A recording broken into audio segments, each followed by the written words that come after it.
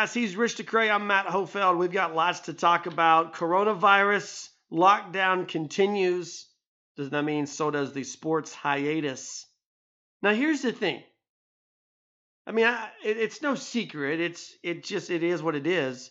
Today, as we record this, we're recording this on Thursday, the 26th of March. Today was supposed to be opening day for Major League Baseball. The question is this: how are you doing without sports? Are you making it? Man, I'm going to be 100% honest with you in that it's kind of been a good break here up front for me, getting back on track with some things that may have slipped, fallen by the wayside, or have just been forgotten. Really catching up in some of those aspects of life, as well as finding myself not glued to a screen as consistently, has done wonderful things for my mental health. But again, I know at some point in time down the road, this reality that we don't have sports. I'm a big fan of the Olympics. I know that you're not. And so as we kind of get closer to some of the sports that are a little more near and dear to my heart, which, surprise, surprise, isn't necessarily football, it isn't baseball, it isn't softball. I'm a big basketball fan. I just going to throw this out there. I'm a huge tennis fan as well, and I do thoroughly enjoy the Olympics. So as we get closer to major events from those different realms, that's when the reality is going to set in. But for now, I'm hanging in there. I'm doing well. Yeah, see, I'm not. And it's like, don't take offense to this if you're in the Rich DeCray boat of sports fandom, but to me, those are all minor sports. I mean, they are. They're just. I'm not even going to watch them. Even in this hiatus, you put a tennis match on. I'm not watching it. No, and I wouldn't expect you to. You put the Olympics on. I'll watch basketball. There may be a couple. Softball. Yeah, I would watch some softball. But in general, I am, and if you listen to the podcast, you know this. I'm a huge fantasy sports junkie. I love fantasy sports. And to not have any sports at all going on right now has just been.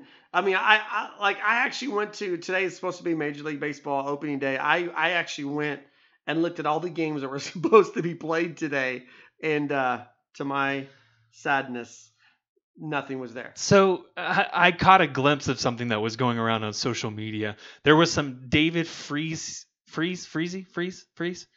we're going with here, heroics in the MLB during one of the playoff games. It was being streamed live today. You saw this. Well, I didn't watch it. You saw that thousands. I think it was well above 10,000 people. I can't remember the exact number, but if I'm recalling correctly, it was something like 100,000 people were actually tuned in and watching this replay, which kind of brings in the gravity that no sports has had on a lot of people. Not myself, more so you and your people. Yeah, and I remember that. And here's the thing, like in Fox Sports has done a great job. Oklahoma's pushing out a bunch of stuff of classic basketball and football games. But again, if I've seen it, I know how it ends, right, I've got limited interest. Because you've already read the last book of last page of the book. Right. But I get it. No live sports doesn't mean there aren't any sports to talk about. And we want to jump in here, starting out specifically with football recruiting for Oklahoma. Caleb Williams is the key. I think we have well established that. Caleb Williams is the key to this 2021 recruiting class. He is, you talk about the dominoes falling in place. He is the primary domino that I believe will make everything fall in place. Now, I'm going to preface this, Rich, by saying I know more about this than what I can actually jump in here on a podcast with. Right. But I think you can connect enough dots with Caleb Williams now I'm okay with saying I believe this kid is a lock to come to the University of Oklahoma.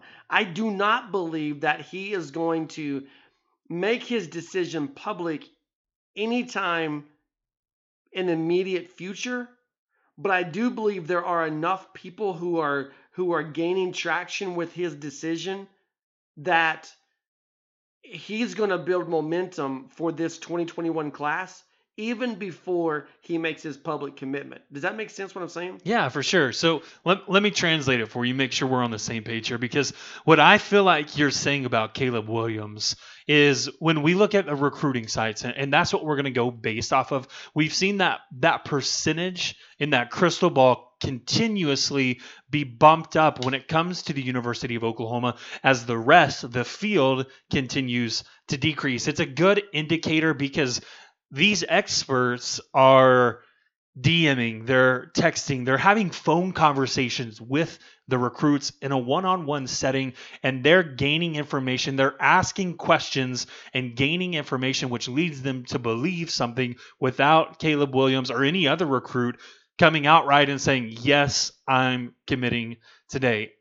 With that, though, you're saying there's traction building, and it was a line of dominoes that quickly began to fall. If I can use that kind of a terminology. That's what I just used. You stole it from Yeah, me. I know, right?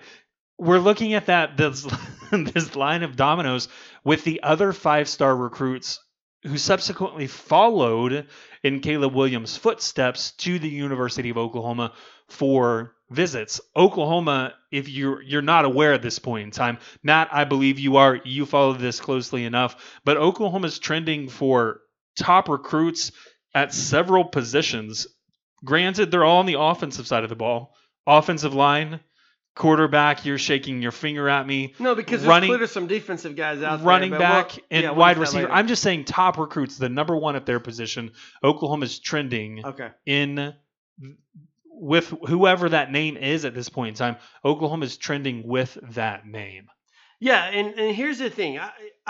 I cannot, like I said, I cannot tell you everything I know about this situation, but I think what I can do is I can help you connect the dots to come to the same conclusion that I've come to through another method. Does that make sense?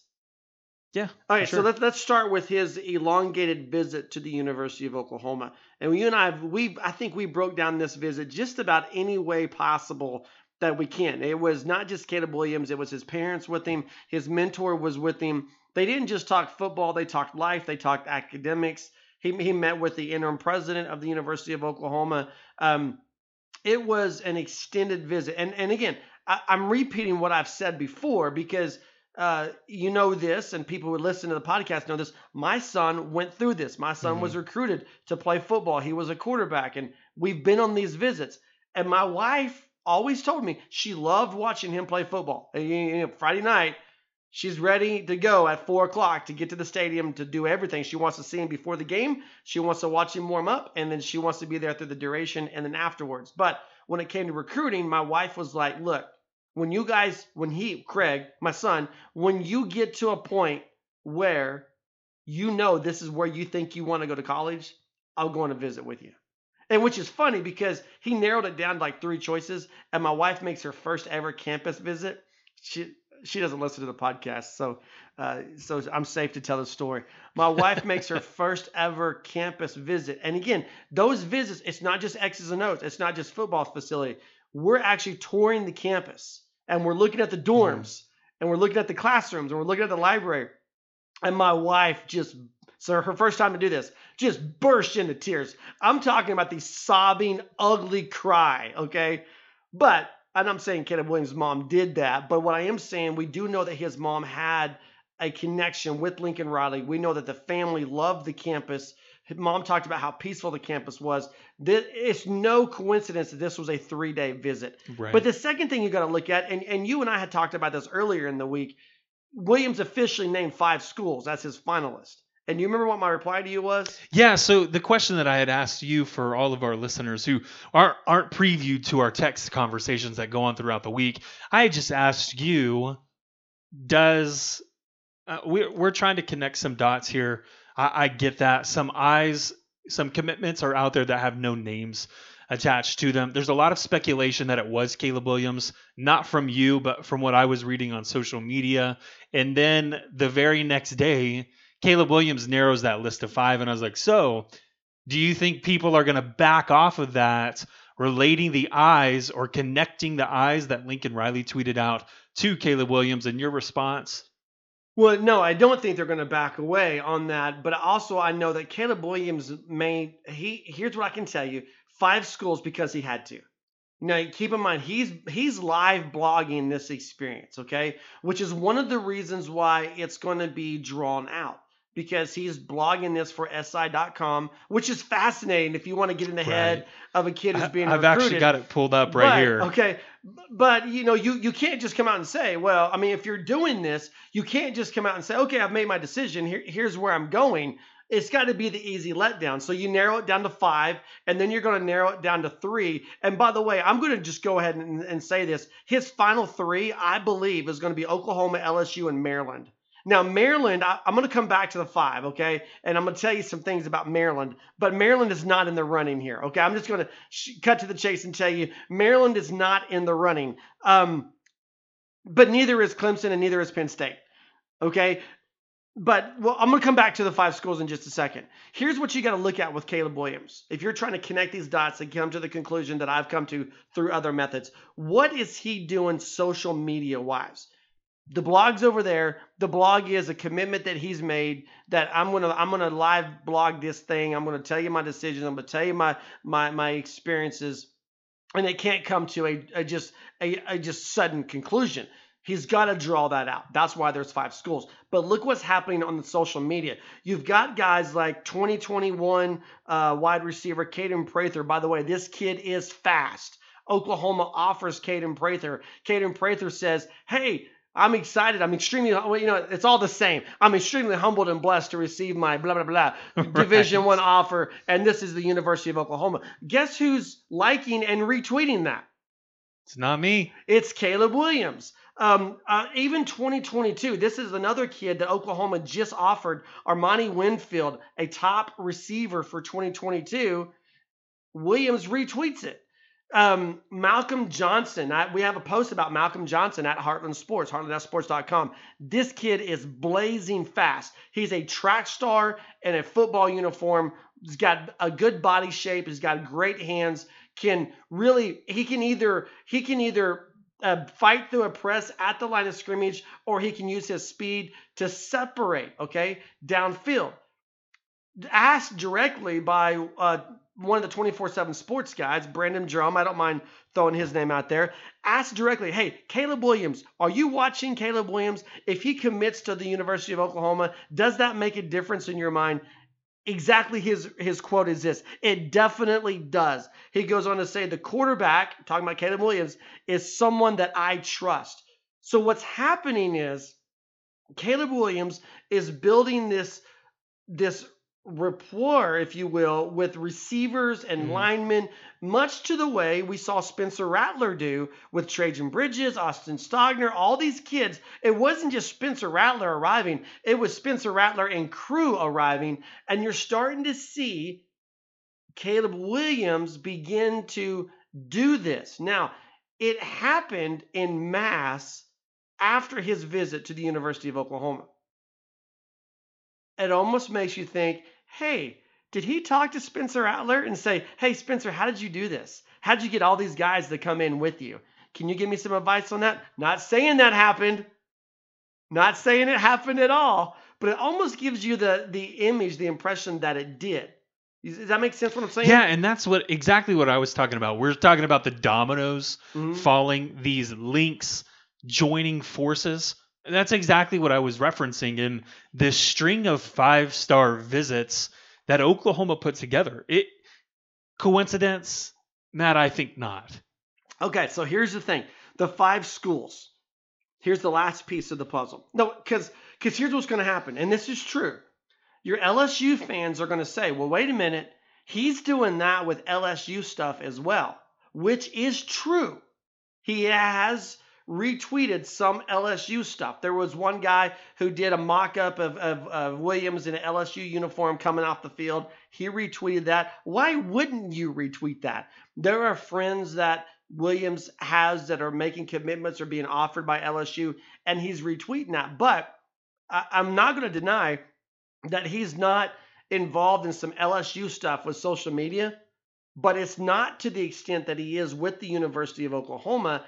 And it's in almost in a different capacity. So there's 5 schools. Okay, let's talk about the 5 schools. Let's start with Maryland. Do you know why Maryland is in his top 5? Hometown. Yeah, he's from the D.C. area. It is paying homage to where he is. There is zero chance he's going to go to the University of Maryland. Zero. Things could always change. Things could always take a crazy turn to the left. But right now, there's zero chance he's going to the University of Maryland. Clemson University. Who wouldn't want to go play for Dabo? Dabo is one of my favorite coaches. But you know what Dabo just did? Yep, signed the number 1 quarterback in the previous class. And if you look at recruiting patterns, very seldom do you find a 5-star follow a 5-star in back-to-back recruiting classes. He's not going to play for Clemson because Clemson's got the last year Trevor Lawrence coming right now. And then the next year when Williams will be a freshman, you've got this 5-star kid who's probably going to start. Whose name we're clearly avoiding. Exactly. We're avoiding for a reason there. Okay. So that marks out Clemson. That marks out Maryland. Penn State intrigues me. But, I mean, come on. The knock against Penn State, Matt, I'm going to help you out here a little bit, is the track record with quarterbacks.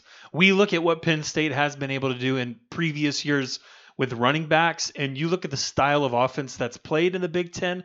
Yes, they're producing NFL talent at various positions. One of those does just so happen to be the quarterback position. But when you look at Heisman winners, when you look at number 1 overall picks, that title clearly belongs somewhere here. I don't even know if we're the Midwest or the South, but it's right here in the heartland. Okay, so that leaves us, you said that much more tactfully than I could have done. James Franklin has not done a great job with quarterbacks. That leaves us 2 options.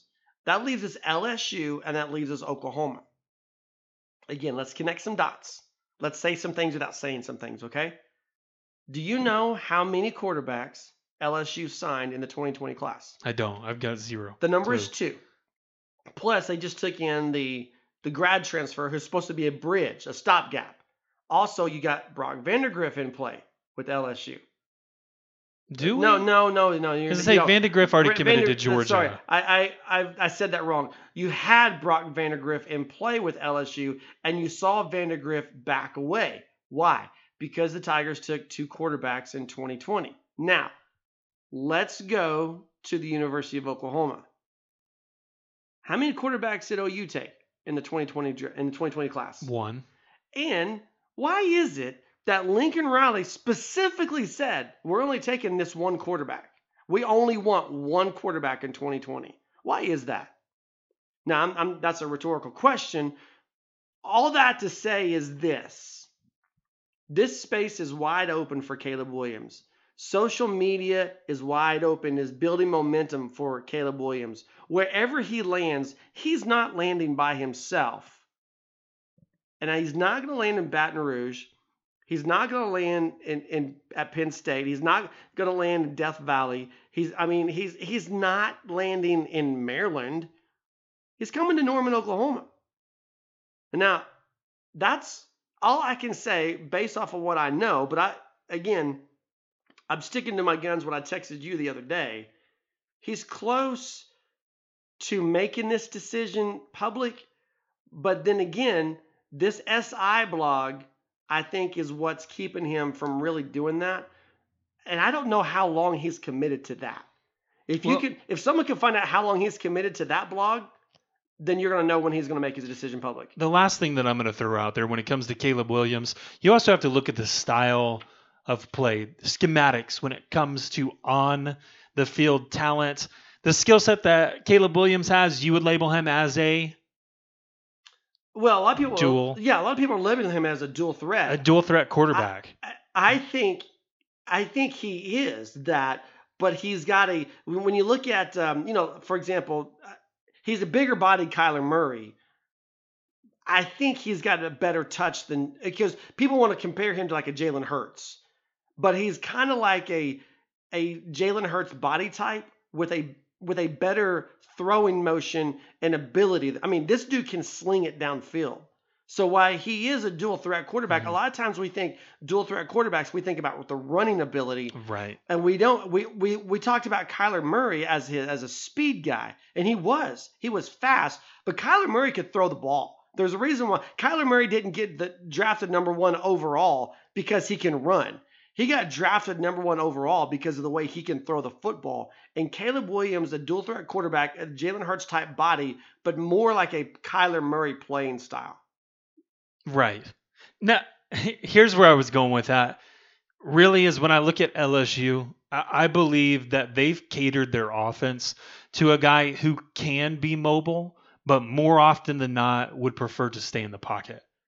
I don't know that Caleb Williams fits that style of play to a T. Granted, LSU would love to have him. Any program in the country would love to have talents like Vandegrift or Williams at this point in time. Georgia's already got one of the two, which leaves one of the names out there. I fully believe, and this is speculation, again, because nothing is concrete at this point in time, I believe LSU is holding out in this current moment for Caleb Williams, but realistically, they're going to get Garrett Nussmeier, a kid who's ranked number 7 at the quarterback position and is a pro-style quarterback. Well, and that matches Scott Linehan's style of coaching, which is what you said.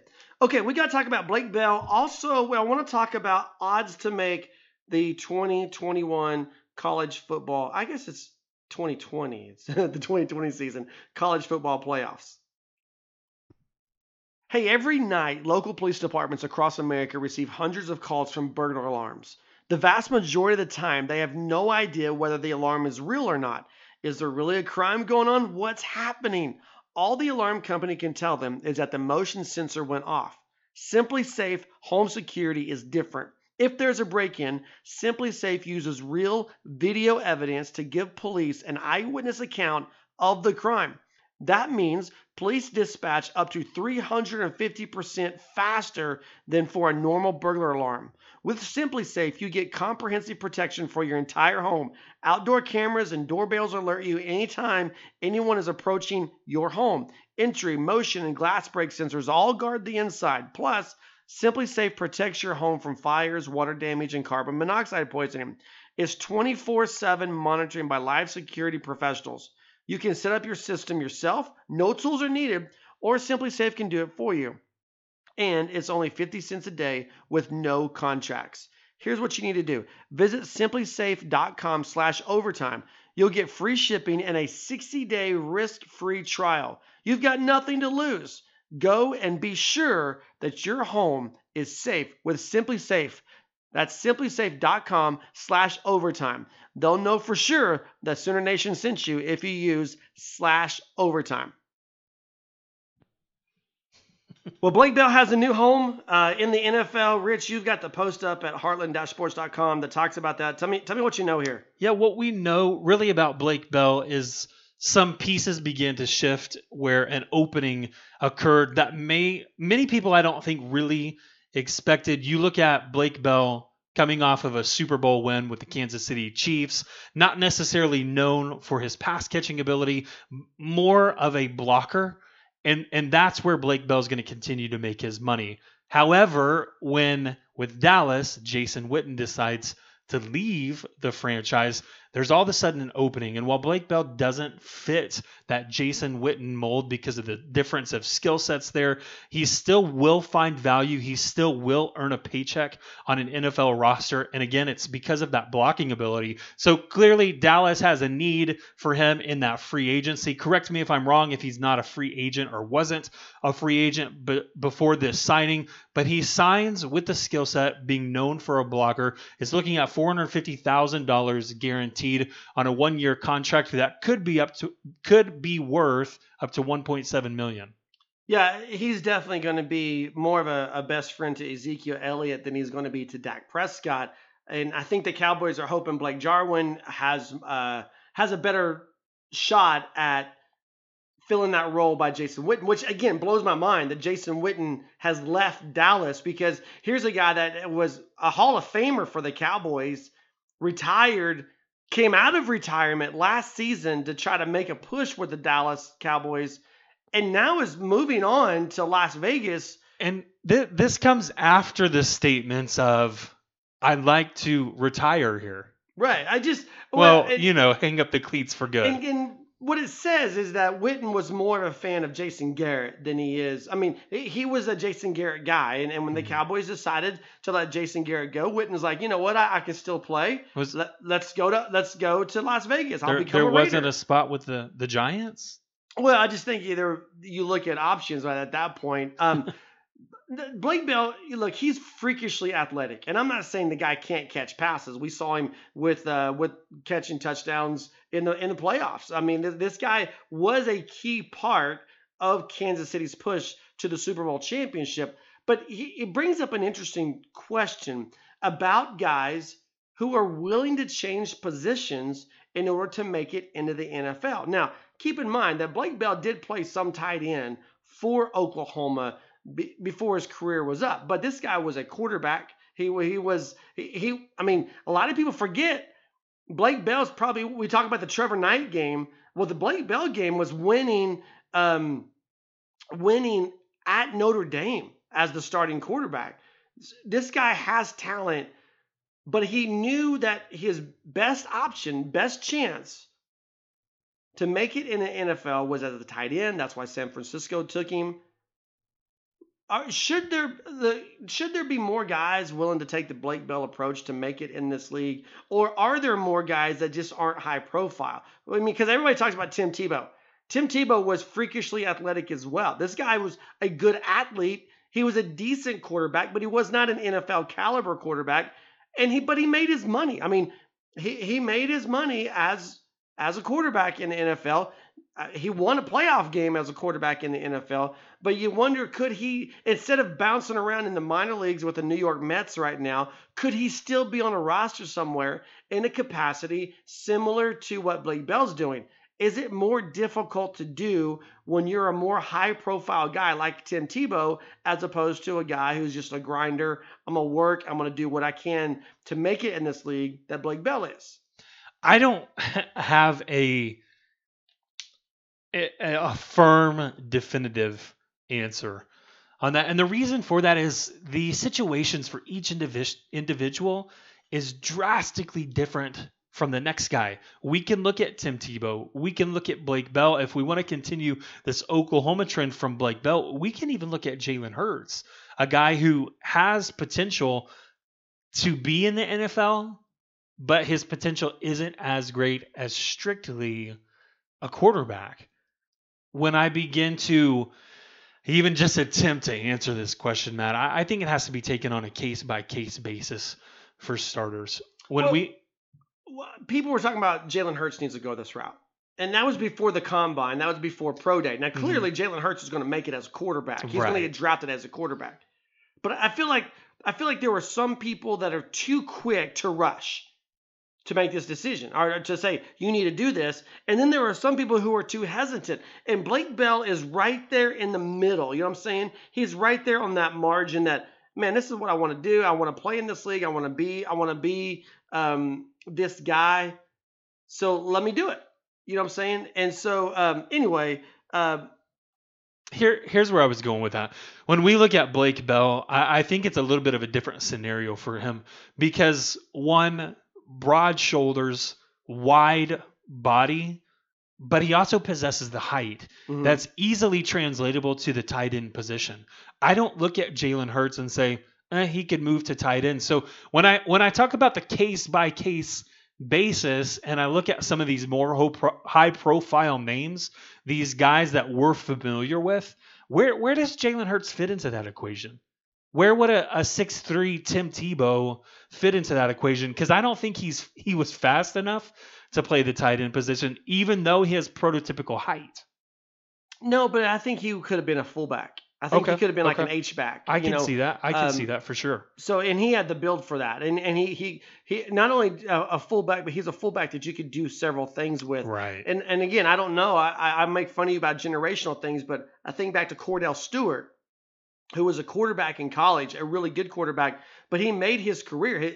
His nickname is Slash. He didn't get that nickname until he went to the NFL and he played for the Steelers. And he was a wide receiver, quarterback, running back guy that they just put him all over the field based on what they wanted him to do. They had special plays and special packages specifically for him, and Tim Tebow could have been that kind of guy, in my opinion. I see where you're coming from, but again, we'll only know what we saw on film. We'll only know what we saw from the games. We'll only know what we saw from the combine in terms of speed, throwing ability.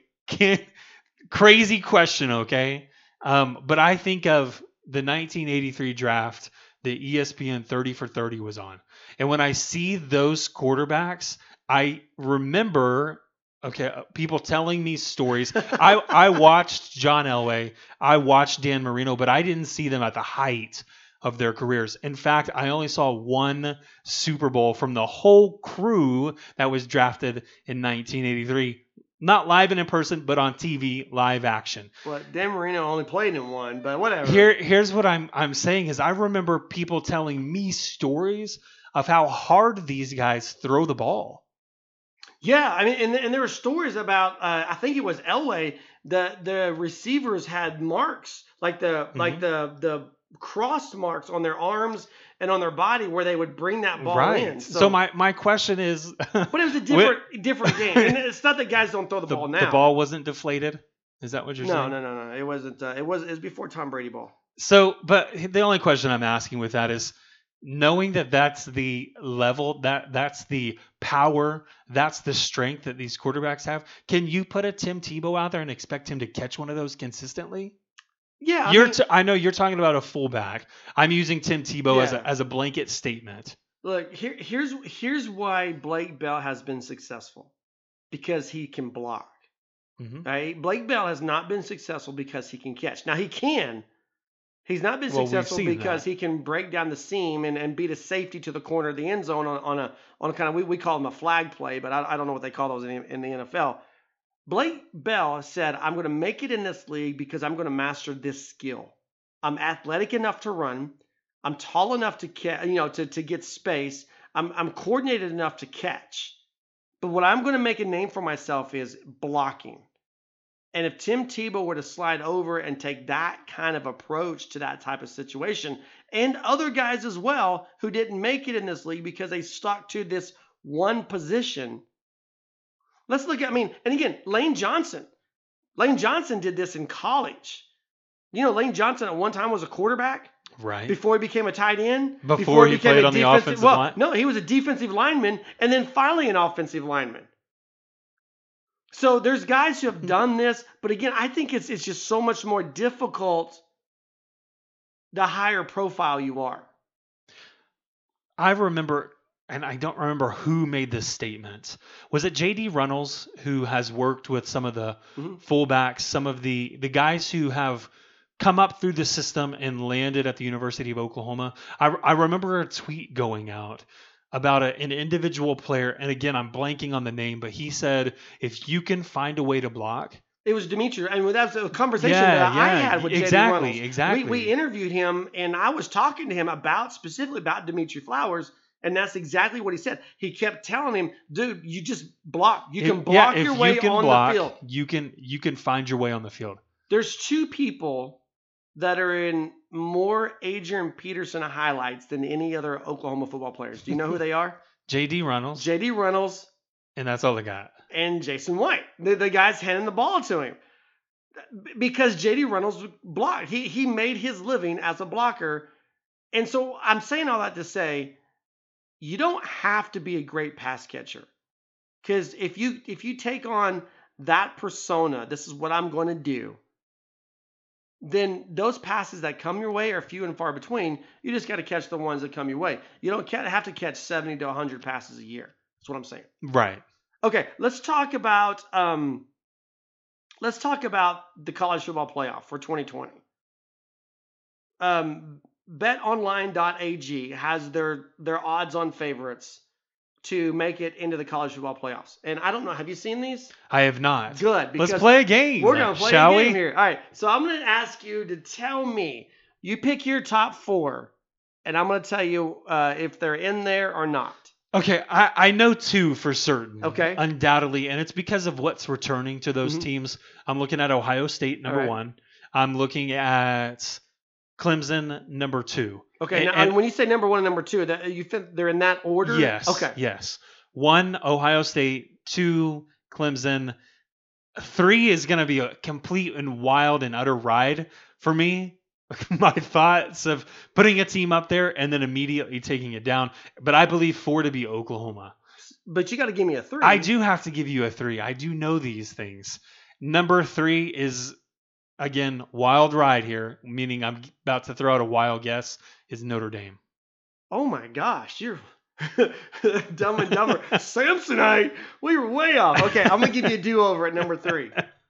Really? Yeah. I'm gonna give you a do-over on that. You've got 3 of the 4. I'm gonna give you a do-over on Notre Dame. It's a team from the SEC. I don't want to do that. Yeah, it's not Alabama. It is Alabama. Is it really? Yes. So you've got the top 4 with a little bit of help. You got the top 4. Now your order is incorrect. Okay. So I'm gonna give you the top 4 now. Mm-hmm. I'm gonna give you one more chance to organize them in the correct 1 through 4 order. Okay. Ohio State. I'm not going to no facial clues. I'm not going to tell you until you do it. So Ohio State, Clemson, Oklahoma, Alabama. Still wrong. So here's how it is. The odds-on favorite to win the national championship in 2020 is Clemson. The 1 to 2 odds. Ohio State is number 2 at 2 to 3 odds. Alabama number 3, 4 to 5 odds, and Oklahoma coming in number 4. So I just flipped the wrong ones. Yeah, you just flipped the wrong ones. And I do think this. I don't have any problem saying that Clemson and Ohio State are the top 2 teams returning for 2020. And when I think you look at Trevor Lawrence and I think you look at what Brent Venables does defensively, I got no beef. It's close as far as the odds between Clemson and Ohio State. I got no beef with Clemson being number 1. I wouldn't have a beef with Ohio State edging out Clemson either. But there it is. Clemson, Ohio State, Alabama, and Oklahoma. Odds-on favorites to make it to the 2020 college football playoff. Oklahoma sends out an offer this week to a defensive player from a local high school to the metro area. And this kid is gaining a lot of momentum quickly. Well, there may not be live sports right now, but as we said earlier, recruiting is going and it is swinging fully right now. Oklahoma on Tuesday making an offer out to Choctaw, Oklahoma High School, Jordan Mukes. Yeah, go ahead. Did you see how many offers went out early this week? For Oklahoma? Yeah. Oh, yeah, crud ton. Yeah, it was hard to keep track of. It's almost like they've been sitting around for 10 days not twiddling their thumbs actually. So Jordan Mukes, look, this kid is. Here's what's special about him is his size. We've talked about Alex Grinch and the desire to get kind of a more rangy. Well, range, that's a good word. Mm-hmm. Guys that have length, that can run. They're athletic, they're physical, but they don't get high pointed against tall receivers. And Jordan Mukes, kid's 6'4", 192. Now, here's the thing, and I already saw this on Twitter, and if this is you on Twitter, listen, calm down. The comment I saw was he's a 3-star, and he only has 8 scholarship offers. That includes Oklahoma. But here's the story. At the end of going into the final week of January, you know how many scholarship offers he had? Oh, it's a big 0. So his 8 scholarship offers have all come within the last 2 months, and he is about to explode on a national profile as far as recruiting goes. In the Big 12, Iowa State, Kansas, Oklahoma State, and Texas Tech are all in on this kid and offering him scholarships. Oklahoma jumps in there as the latest. We've got a profile for him at Heartland Sports, heartland.sports.com, including his junior season highlights with Choctaw High School. I do find it interesting that it was Lincoln Riley and Cale Gundy who made the visit on campus at Choctaw High School with this kid, Gundy being the inside receivers coach. It's not the first time, nor will it be the last time we've seen offensive coaches recruit defensive players, and that's more of a territorial thing than anything else. But you talked about defensive guys for the 2021 class specifically, and this is a kid that has a lot of momentum going for him right now. and you're going to see a ton of offers. He's going to come to the University of Oklahoma with probably. You're gonna go ahead and put a check mark by his name? Look, you know some things here, don't you? Maybe. Okay. Yeah, I'll go ahead and share. I don't mind one bit. Jordan Mukes, his mother comes into my office on some level of a frequent basis. Of course, recognizing the name, myself as well, one other individual, jump up, greet her. We just want to know how the recruiting process is going. And I know at the last time that I had spoken to her, obviously, she had mentioned that her son had not received an offer from the University of Oklahoma, but they were expecting offers because they had talked with the coaches. They've had conversations. They made an on-campus visit.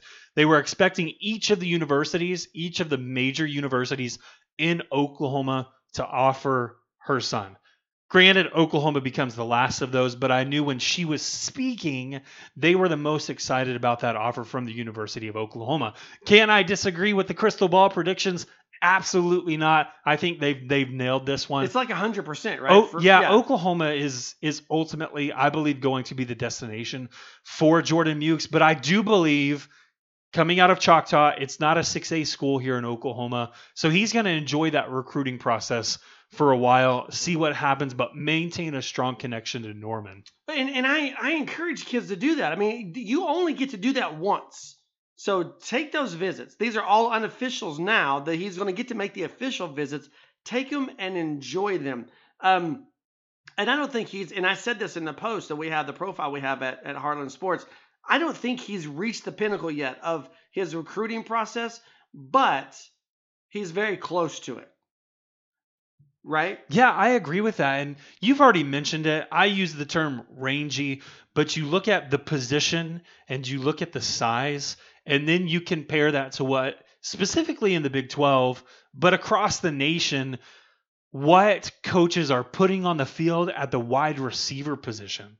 And all of a sudden, now you have someone who can go toe-to-toe in terms of height. They're not immediately put in a disadvantage and forced to do some things that may not be natural for them in order to defend these taller receivers. So, of course, I agree with you. I think his recruiting is about to blow up. I think he's been put on the radar by several teams who are ultimately just waiting to offer as some other things shake out on their rosters, as some other things shake out in the recruiting world. But those offers are coming. The biggest question, Matt, that we've got when it comes to Jordan Mukes at this point in time is he's listed as a cornerback by Choctaw, but on the recruiting websites, he's actually listed as a safety prospect. So when he hits the college level, what's the better fit? 6'4", 192. Oh, so to me, I think his future is at safety. Now, and to be fair, on his Twitter feed, he lists himself as a cornerback as well. But his future, in my opinion, is at the safety position.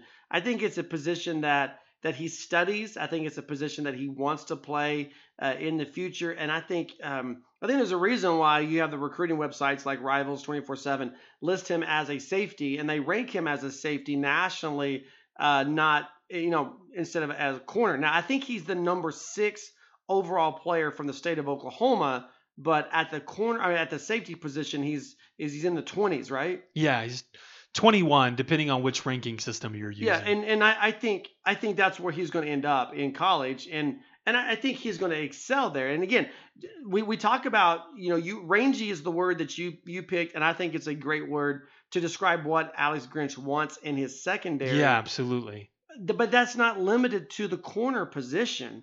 I mean, these big safeties that are athletic and can run. I mean, that's just gravy. And really, it begs the question, though. What's going to define him is, can he hit? Because the safety needs to be able to come up and lay the wood. And if he can do that, which I've seen nothing in his film and nothing in his profiles that made me think he cannot do that. So I do think his future is at the safety position. Oklahoma, right now, very limited on the 2021 class. No defensive back commitments, though, in this class as of yet. Do you think Mukes becomes the first to commit in the defensive secondary for 2021? I don't know that he's the first. I think he's the the guy that I would say, regardless of what happens in the future, he does end up in Norman. I've said that once on this podcast. I'm saying it a second time on this podcast. Like I said, I don't know that he'll be the first, but I believe he will be among those who do eventually commit. I'm going to go ahead and say I think he is. I think they've been sitting on this. This is the offer that they have been wanting. When I say they, I mean not just Mukes, but his coach, his family. You look at the enthusiasm around the offer. This is the one that they were waiting on. I'm not saying he's not going to take visits. I'm not saying he's not going to entertain more coaches in his living room. And he's definitely going to receive a bunch more offers. But I do think that once you get what you want, you still enjoy the process, but you make your commitment. I think he's a kid that commits to the University of Oklahoma, and he still, like you're saying, continues out that process of the recruiting period. Yeah, works for me because I'm in agreement with it. Okay, NFL draft. Hard to debate when we agree here, isn't it? NFL draft coming up as the calendar begins to turn to the month of April. The Oakland Raiders. Now, Oklahoma fans became fans of the Cleveland Browns en masse. They became fans of the Baltimore Ravens en masse. I'm going to tell you why I think we might need to add the Oakland Raiders to that list. By the way, they're not the Oakland Raiders anymore. They're the Las Vegas Raiders. It's going to take a while to get that out of my head. Okay, first of all, I can't believe you let me say Oakland Raiders not once but twice. Yeah, and I just stared you down because it's natural. It rolls off the tongue. All right, Las Vegas Raiders. The Raiders, they love Jalen Hurts. Now, here's what I believe is going to happen. I believe that the Raiders are going to take CeeDee Lamb in the first round. Now, there is the possibility, and there's talk, of the Denver Broncos trading up ahead of Oakland to take a receiver. And I said Oakland again. Come on, man. Hold me accountable here. There's talk. Like I said, it feels so natural. By the way, I was in Vegas last month. That stadium is incredible. We won't talk about it outside of that because I don't think some people are specifically the residents are extremely happy. I will tell you this. My Uber driver was not happy because there's no parking lot at the stadium. You got to park out by the airport and then get to the stadium. Well, they already sold the stadium. Anyway, oh yeah? Oh yeah. Oh, I didn't know about this. No, they sold it and now they are leasing it back. But they bought the land. This was a news article a while back. They bought the land for extremely cheap compared to what they sold it for, and essentially had like a multi-million, hundreds of millions of dollars payday. Well, at the expense of the taxpayers. It's a really cool looking stadium. Anyway, okay. But Las Vegas, the Raiders, I think that they want CeeDee Lamb. Now, here's the thing. If Denver jumps in there and takes CeeDee Lamb ahead of Las Vegas, that's going to change some things up and move to the possibility. Are you ready for this? Go for it. Move to the possibility that Jalen Hurts becomes a first-round draft pick. I don't think so. The Raiders. I'll hear you out though, but I don't think so. Hear me out. The Raiders are absolutely in love with Jalen Hurts. Right, but this is my rebuttal to that. Is you can be in love with a player, but if you can get them for a budget, they can't. You're going to. Here's the thing: they can't. They can't get because they don't have any second-round picks. The Raiders have 0 second-round picks. They got. So you think Jalen Hurts is in the second round? Yes, and if he's not, he's for sure in the third round, and Oakland will make a move to get him at the beginning of the third round. Mm-hmm. But I think Oakland wants him, and so they have options here. You got to either trade up to get him in the second round, or you use one of your multiple first-round picks for him. I don't think they do either. So you're saying that Oakland makes no play for him at all? No, I'm not saying that, but I don't think they move into the first round for Jalen Hurts. And it's because while Alabama fans and now Oklahoma fans are behind Jalen Hurts in this process, I don't think you pay a guy first-round money that you're not 100% sure will be your starting quarterback for years and years to come. Don't smirk at me. Tell me what you're thinking. Well, I'm thinking they've got Marcus Mariota as a backup and you got David Carr as your starter. I mean, that is not a long-term investment for Oakland. They don't have a lot of money invested at the quarterback position. but they're also not to a point where whoever you draft, you got to throw them out there in their first season. I think they've got time to develop, and that's what John Gruden does, is he develops quarterbacks. And by the way, John Gruden really, really likes Jalen Hurts. And so here's where Oakland is. They know that they're not going to get him in the third round. So if you want him, you got to trade multiple assets to get into the second round to pick him up, or you've got 3 first-round picks, and if the guy you want in CeeDee Lamb is not there, then you're going to take him. Wait, where's their third first-round pick? So I've got them number 12. I've got them number 19. What's the third one here? I don't know. Do they only have 2 first-round picks and 3 third-round picks? I don't know. I assume so.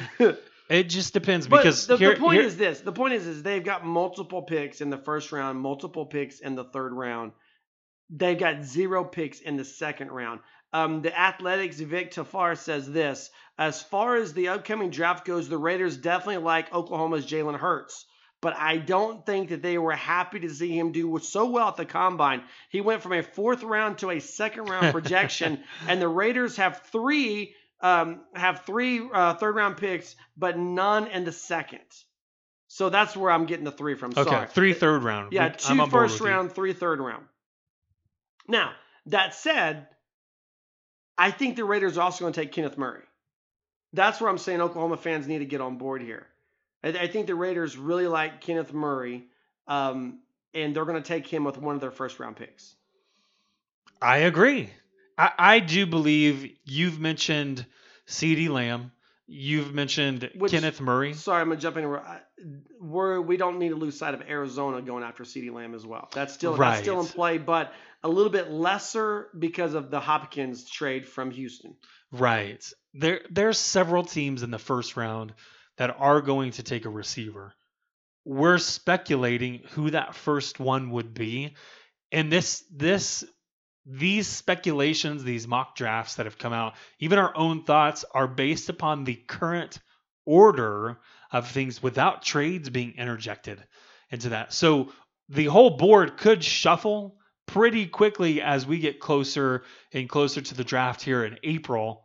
I do agree with you at this point in time.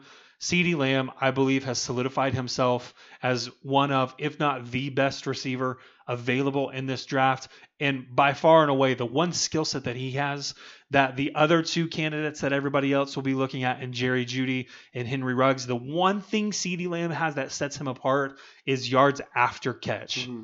No one even compares to CeeDee Lamb in that category. It's why he's going to continue to be listed very high for anyone looking for a receiver, specifically in the first round. How will it all shake out? We don't know. You're saying that he could potentially be the first one taken off the board. I think the Ruggs kid, with all due respect, he's the flavor of the month right now. He's the name that people are throwing out there to try to get off of the other 2. Yeah, off of the scent of who they're really looking at. So this Ruggs kid is really good. Yeah, but this is true. If you had to pick between Jerry Jeudy, CeeDee Lamb, and him, he's going to be the 3rd pick. And Ruggs is banking on being the fastest of the 3. Right, but again, you're talking about yards after catch. You're talking about body type. You're talking about physicality. And Lamb and Jeudy both have that. Plus, they have on the experience level when you talk about level of competition in college.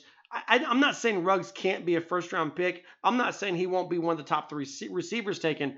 But what I am saying is if Denver moves up, they're moving up for Jerry Jeudy or CeeDee Lamb. Right. And they're not that. I think they're going to take in that situation. Everyone's saying that this is what's crazy about the NFL draft. We saw this with Baker Mayfield. We saw it with Kyler Murray, and you're seeing it now. And that's really when Oklahoma fans en masse begin to pay attention to the NFL draft the way it is that you look at the information that comes out immediately after the combine, because that information is only going to be there for about 5 days. And then once these guys get serious about who they want, it's all smoke and mirrors. I mean, Baker Mayfield was not supposed to be the top pick, right? Right. Kyler Murray was not supposed to be the top pick. It was a highly guarded secret for Baker Mayfield. And I'm blanking on his name, but I don't care because he doesn't listen to our podcast. But we interviewed a beat writer for the Arizona Cardinals prior to last year's draft, and he was like, no, they're not going to take Kyler Murray. I mean, he was pretty sold on the fact that they weren't taking Kyler Murray because the information comes out right after the combine, and then it disappears, and it's all smoke and mirrors from there. So you've got to go with what happened after the combine. Here's what we know at the combine. CeeDee Lamb, phenomenal. Jalen Hurts, way better than expected. Kenneth Murray, dude just had to walk in the building and scouts were drooling. I mean, all Kenneth Murray had to do was just walk in and say hi. He's getting drafted in the front. Seriously. And then all of a sudden, boom, all that's gone. No one's talking about that. You're hearing more about this Ruggs kid and stuff like that. I'm telling you, I think it's either Jeudy or Lamb, the first receiver off the board. Mm-hmm. And if Denver moves up, they're taking one of those two guys. My pick, with a little bit of bias, a little bit of homerism, my pick is Lamb.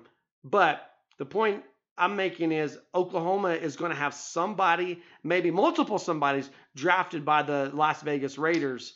And now you got to expand your closet because you got your Cleveland Browns gear and you got your Baltimore Ravens gear. It's time to jump in there to the West and get some brand not new. Oakland. No, not Oakland. Some brand new Las Vegas gear. Now that leaves the guy. There's one guy we haven't talked about, and Neville Gallimore.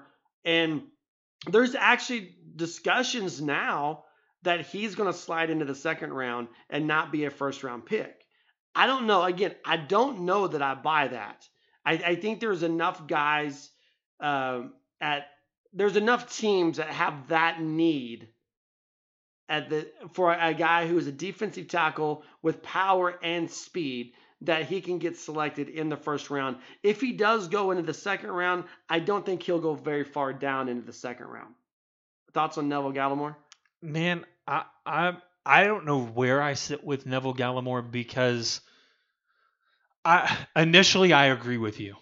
Initially, I look at a guy who potentially played himself into the first round. If he wasn't in the first round, it would be an early second round pick. But there's a lot of skill position players out there that are very exciting this year. People are looking for ways, GMs, coaches, whoever that may be, they're looking for ways to spice things up, to garner that attention, but more importantly, to score points. If you can run the scoreboard up, I mean, yes, play defense, but it doesn't come quite as important. That's a silly statement, okay? I mean, I get that. That's a silly statement to even be making here. But we look at some of these trends in college football where people are scoring in bunches, and the defense is on the field for long periods of time.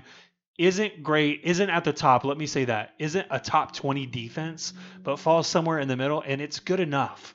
It's good enough to win your conference. It's good enough to win 10 games in a season. Will that be the trend in the NFL? I don't think so. It's a higher caliber. It's the level all of a sudden takes that bump up. The speed of the game increases as well. Like I said, initially, I would agree with you. I would hope that's where he would fall, but I really don't know. I have no clues when it comes to where Neville Gallimore will fall. Well, if he does fall into the second, that's as far as he will fall, and that means Oklahoma most likely has 2 players taken in the first round and 2 players taken in the second round, or 3 players in the first round and 1 player in the second round. That's not bad. One other thing I want to point out here is the talk on Parnell Motley is starting to increase. Remember, this kid was not good enough to get an invite to the NFL Draft Combine. I think that was a mistake. I think NFL scouts and execs are realizing that was a mistake as well. Parnell Motley is going to be a 4th round guy. I mean, and that means he should have been invited to the combine. Yeah, I agree. We heard all about the snubs of certain players most frequently because we are Oklahoma Sooners fans. We heard about Parnell Motley, a guy who in his final season as an Oklahoma Sooner did everything right, did everything to play his way into the NFL draft for consideration, but more importantly, deserved that invite to the combine. I don't want to rehash that. What we're looking at is in my personal beliefs, is that even if he goes in the 4th round, I believe he's a guy who's coachable, who will work hard, has already had his fair share of ups and downs, so the mental fortitude should be there as well. I think you're going to get a steal in the 4th round, whereas he could potentially, not saying that he will happen, but his value potentially is somewhere in that upper third round. Yeah, I just think the fact that the combine is supposed to be for guys who were top 4 rounds, and that's where Motley's projecting right now. Again, I think, to me, it's the greatest snub of all the NFL combine snubs. That's going to wrap it up for us. He's Rich. I'm Matt. This has been the Sooner Nation podcast. Stay healthy, everybody. Stay happy. Enjoy your time at home with the family. Boomer Sooner.